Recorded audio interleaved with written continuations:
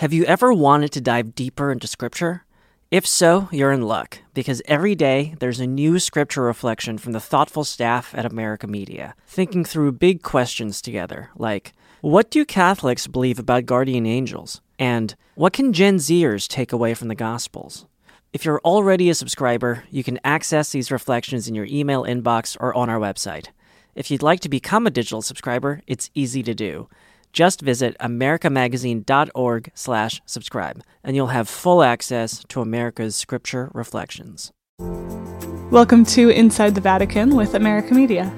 Last week on the show, Jerry and I discussed some new liturgical changes in the Vatican. Priests are no longer permitted to celebrate Mass alone in St. Peter's Basilica, and any Masses said in the pre-Vatican II form are restricted to one chapel in the Church's crypt. Jerry described this change as part of Pope Francis's ongoing effort to implement Vatican II. To go deeper into that conversation, I spoke with church historian Massimo Fagioli, who's written extensively on Vatican II. We spoke on America Magazine's YouTube show, Behind the Story. Here's that conversation. Welcome to the show, Massimo. Thank you. So Massimo, I want to start out by just laying out, this change has been phrased as an effort to continue implementing Vatican II. And I'm wondering if you can tell me, what exactly is it about these changes that were made that are implementing Vatican II? So this change looks minimal because it is limited to St. Peter's Basilica, but actually it sends a very important message, which is that the celebration of Mass in the extraordinary form, which means in the pre-Vatican II rite, should be the exception and not the norm. And so this is important because what we have seen, especially since 2007, with Pope Benedict XVI motu proprio of July 7th, 2007, Summorum Pontificum, which tried to make peace between those who are happy with the liturgical reform of the Second Vatican Council, and those groups that are not happy with that and are more attached to the Latin Mass or the pre-Vatican II Mass. And so what we have seen since 2007 is, in my opinion, this dangerous tendency to see both rites at the same level, which was not the intent of Pope Benedict, and it was not even the intent of the special permissions that were given by John Paul II starting in 1984. And so this is important because it sends messages, especially to those priests, clergy in Rome that study in Rome or spend some time in Rome, that the natural form of the celebration of the Mass is public, is with congregation, it shouldn't be private. And so that is important right now because it tends to correct a certain tendency to give privilege to the so-called Latin Mass, as if celebrating in Latin is more Catholic or more traditional. This is theologically not true, and the Vatican chose this moment and this way to say that, because there is a certain reluctance to accept this message in some quarters or in some circles of the Catholic Church. Yeah, I want to ask you kind of maybe a bigger picture question about that, which is, why if Vatican II made these changes almost 60 years ago, why haven't they been implemented fully yet? Why are people still celebrating the pre-Vatican II Mass? How do you explain allowing that to happen? So what we have seen recently in these last few years may give the impression that there has been a failure since 1964, when Vatican II started implemented this. But actually, what we see between 1964 and the late 90s is a very peaceful and very rapid and very interesting implementation of that, which is monumental because it was not just shifting from the Missal of 1570 in Latin, but it was about enculturation of liturgy in different cultures, different languages, translations. I mean, a massive, massive undertaking. And so this has worked. What has happened, and I have to say this with all due respect, is that with the election of Pope Benedict, we had a pope that for the first time since Vatican II had become skeptical of the liturgical reform. His personal taste was for the pre-Vatican II Mass, and it's something that happened to him many years after Vatican II, because during Vatican II, he was very optimistic. Right. And so what we have seen is this, and so it's only a recent tendency that has seen a return, a revival of the Latin Mass, which is limited to some countries or some areas of the world and some specific kind of Catholics. It's not widespread to all Catholics, to all countries. It's typical of English-speaking countries, mostly, or France, but one comparison, in Italy, where I come from, the fans of the Latin Mass are one tiny fraction of those who are big fans in the United States. It's applicable to all other countries, I would say.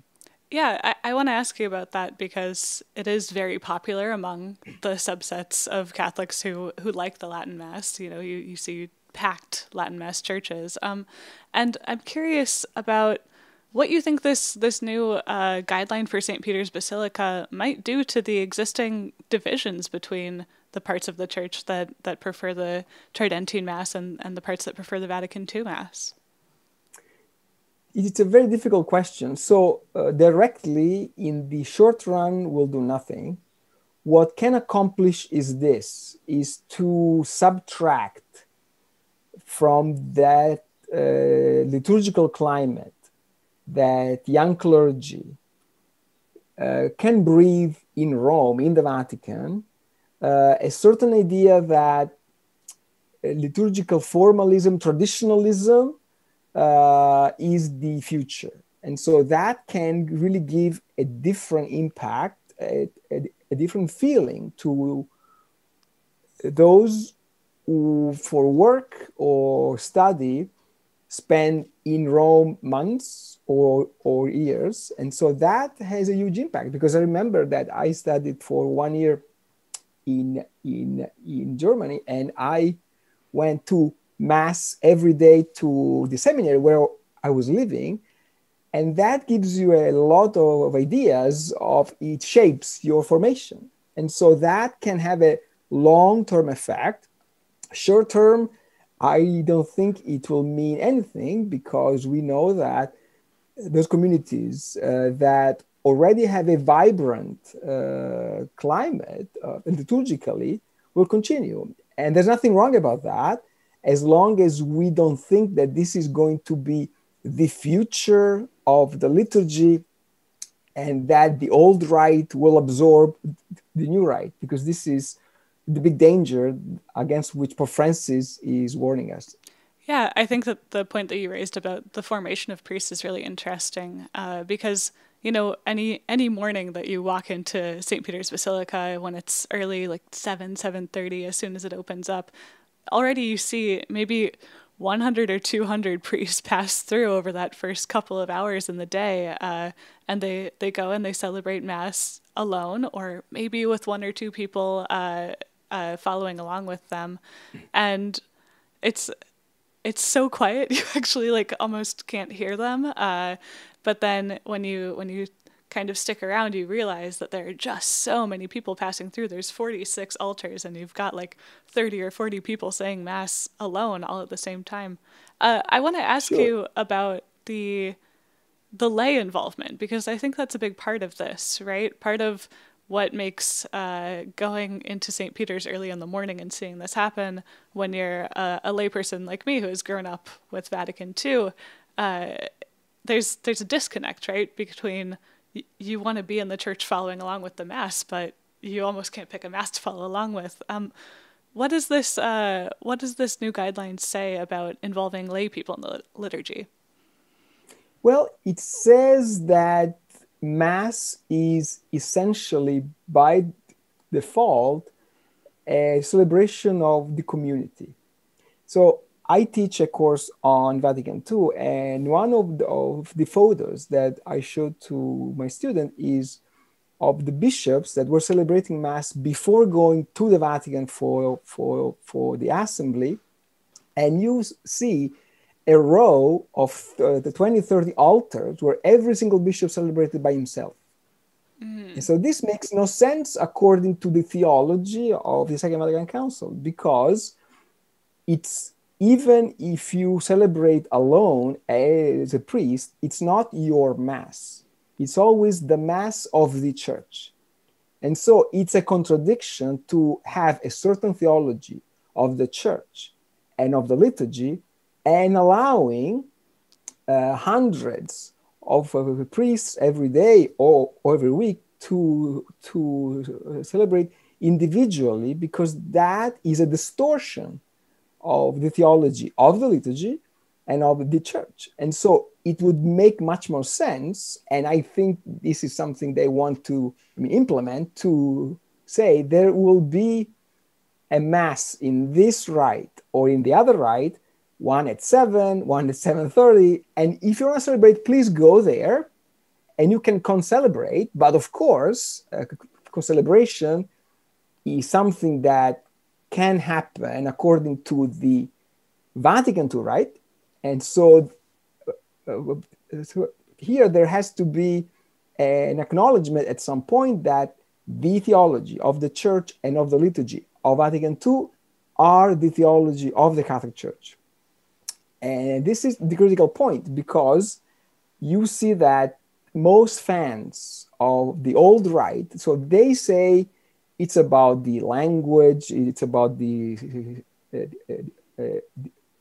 solemnity, but in one way or another, often the final target is Vatican II as such.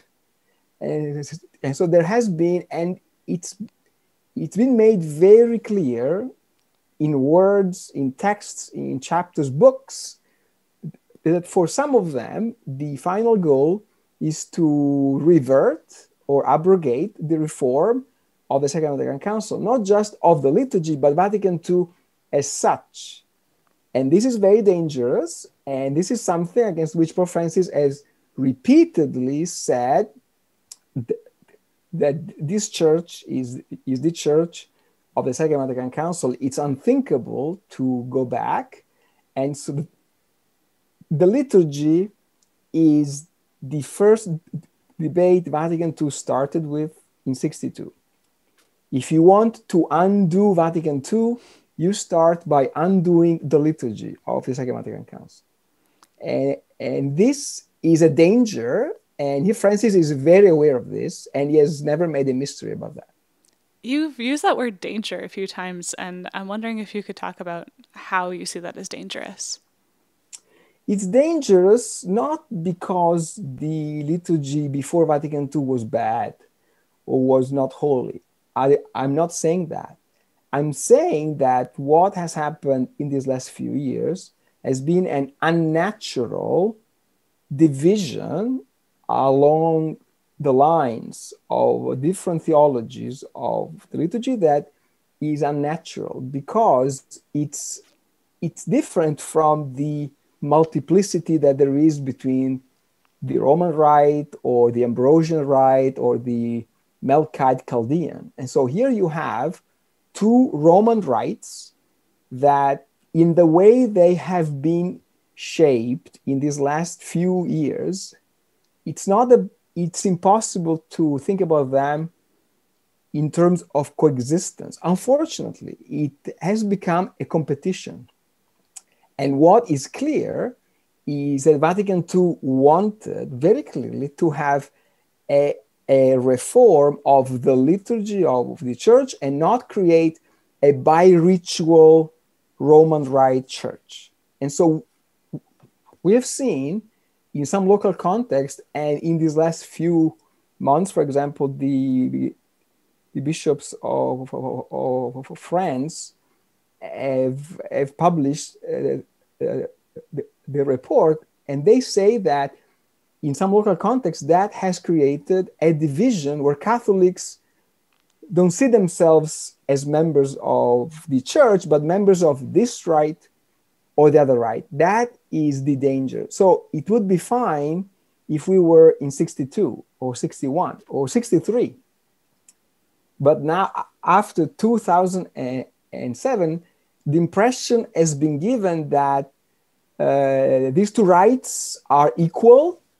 And in some churches, in some seminaries also, the message has been that actually, if you really want to be a good Catholic, you should pray in Latin. This is against the spirit and the text of the Second Vatican Council, because it's not just about the language, it's the theology of the liturgy, what kind of scriptural passages you read or you don't read in liturgy. So here it's a problem of ecclesial division. And the Catholic Church is all about unity. I mean, and if we start being disunited or divided around liturgy, well, I believe it's the dangerous point. I want to ask you kind of a historical question, because you are a church historian, but then you also comment on current church issues in your column at Commonweal and all the other places that you write. And so you've seen the issues that have come up as we've had this kind of almost start and stop implementation of Vatican II. I know that you said earlier that it's been, pretty peaceful, but then there's also been these kind of hiccups. And, there's this saying that you hear a lot if you try to look at the history of the church, that it takes a century to implement a council. And we're 60 years into that now, looking at Vatican II. And I was wondering if you could just give some general context on why it takes so dang long. Well, it takes long historically always. I mean, if we look at the Council of Trent, one of the most important innovations was the invention of the seminary for the formation of the priests. And we really don't have a seminary in the average diocese 1 century after the end of the Council. So this is very typical. For Vatican II, it's even more complicated. Why? Because Vatican II is about a reform or a renewal of the church in a global context. And so what was true for Trent was that you still operate in a cultural canon that is European and continental European, actually. It's about France and Spain and Germany and Italy. Italy, of course. More or less. And so here Vatican II exits from this canon. And so it takes a long time or different times in different areas to implement. And so what we see, for example, with the liturgy in North America is a crisis of growth, because we saw in the 1970s, 80s, very, very strong movement of implementation of the liturgy. And so we're coming back to that. But if you go to in China, for example, we know that even in China, Latin Mass is quite popular. Why? Well, because Vatican II has barely arrived there. And so they still work with those manuals and those models. So it's not always about being conservative or being liberal. It's that there are cultural situations that are so different. And so Vatican II, it will probably take even more time. And so if one looks at the message on ecumenism or on the freedom of religion, it's very different being in North America or in Vietnam or in Australia or in Korea. I mean, so it really takes a long time. The importance of this is that there has to be a certain consistent view in the magisterium, in the teaching of the church about the whole theological basis of that. And so here Francis has no intention to suppress or silence those who like Latin Mass, but he's saying, look, you can have that Latin Mass, okay, you cannot have the theology of the 16th century that was at the basis of Latin Mass. It's a distinction that it's important, because that theology of the 16th century would automatically exclude vast areas of global Catholicism from becoming part of the Catholic Church. And so this is why we are here in this moment, which is natural, I think, but it's also natural for the Pope to say clearly where the theology of the Church is on the liturgy. Can you give me some of the basics on kind of the difference between the theology of the 16th century versus the theology of Vatican II, like how those show up in our worship? So there is, first of all, a difference in ecclesiology. So we now operate with an idea of the Church that is egalitarian, that is non-clerical, so where being member of the Church is measured against your baptism and not against your ordination or your hierarchy. And so that makes a difference in the way we are supposed to be part of the liturgy and of the participation and so on. And so one example is that what Vatican II has said on ecumenism and on the Jews has huge implications on the liturgy, because, I mean, evidently we now read at Mass regularly from the Old Testament. Because Jesus was Jewish and he never left Judaism behind. And if you never read from the Old Testament or Jewish scriptures, you will never understand what Jesus was about. And so that is a huge difference, because of course we don't have that in the 16th century. But again, it's not because they were bad Christians.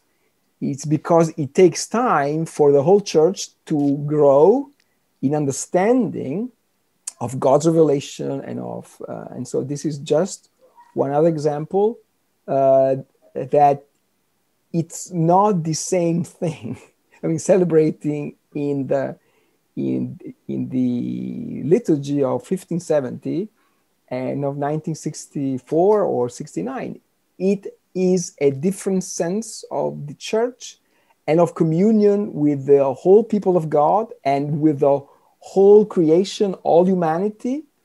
And so this is why it's dangerous, because it could give an impression of relativism from a conservative point of view. Well, it's the same. Well, it's not the same. It's different. And so here, ecclesiology and liturgy are really one in the liturgical reform. If you change the liturgy, it's because you change a certain understanding of the church, of the members of the church, of priesthood, of course, because we no longer accept the idea that only the priest celebrates and we observe. We are the audience. And we are co-celebrants. And so this is not really part of the theology of the 16th century. Right, yeah, we have this idea that our theological beliefs need to be reflected in our worship, right? This phrase lex orandi, lex credendi, right? The way we pray shows what we believe. Massimo, I appreciate the chance to get your perspective on this and get some more historical context from somebody who knows the history really well. So thanks for taking the time to join us. Thank you very much. My pleasure. You can find Massimo Fagioli's work in Commonweal Magazine and La Croix International, and on Twitter at Massimo Fagioli. And you can find conversations like this one, along with short documentaries, explainer videos, and a really beautiful memorial service for Catholics who have died of COVID-19 on our YouTube channel. That's at youtube.com/AmericaMedia. This episode of Behind the Story was produced and edited by Kevin Jackson and remixed for Inside the Vatican by Maggie Van Dorn. For American Media, I'm your host and producer, Colleen Deli. We'll see you next week. Have you ever wanted to dive deeper into Scripture? If so, you're in luck, because every day there's a new Scripture reflection from the thoughtful staff at America Media, thinking through big questions together, like, what do Catholics believe about guardian angels? And what can Gen Zers take away from the Gospels? If you're already a subscriber, you can access these reflections in your email inbox or on our website. If you'd like to become a digital subscriber, it's easy to do. Just visit americamagazine.org/subscribe, and you'll have full access to America's Scripture reflections.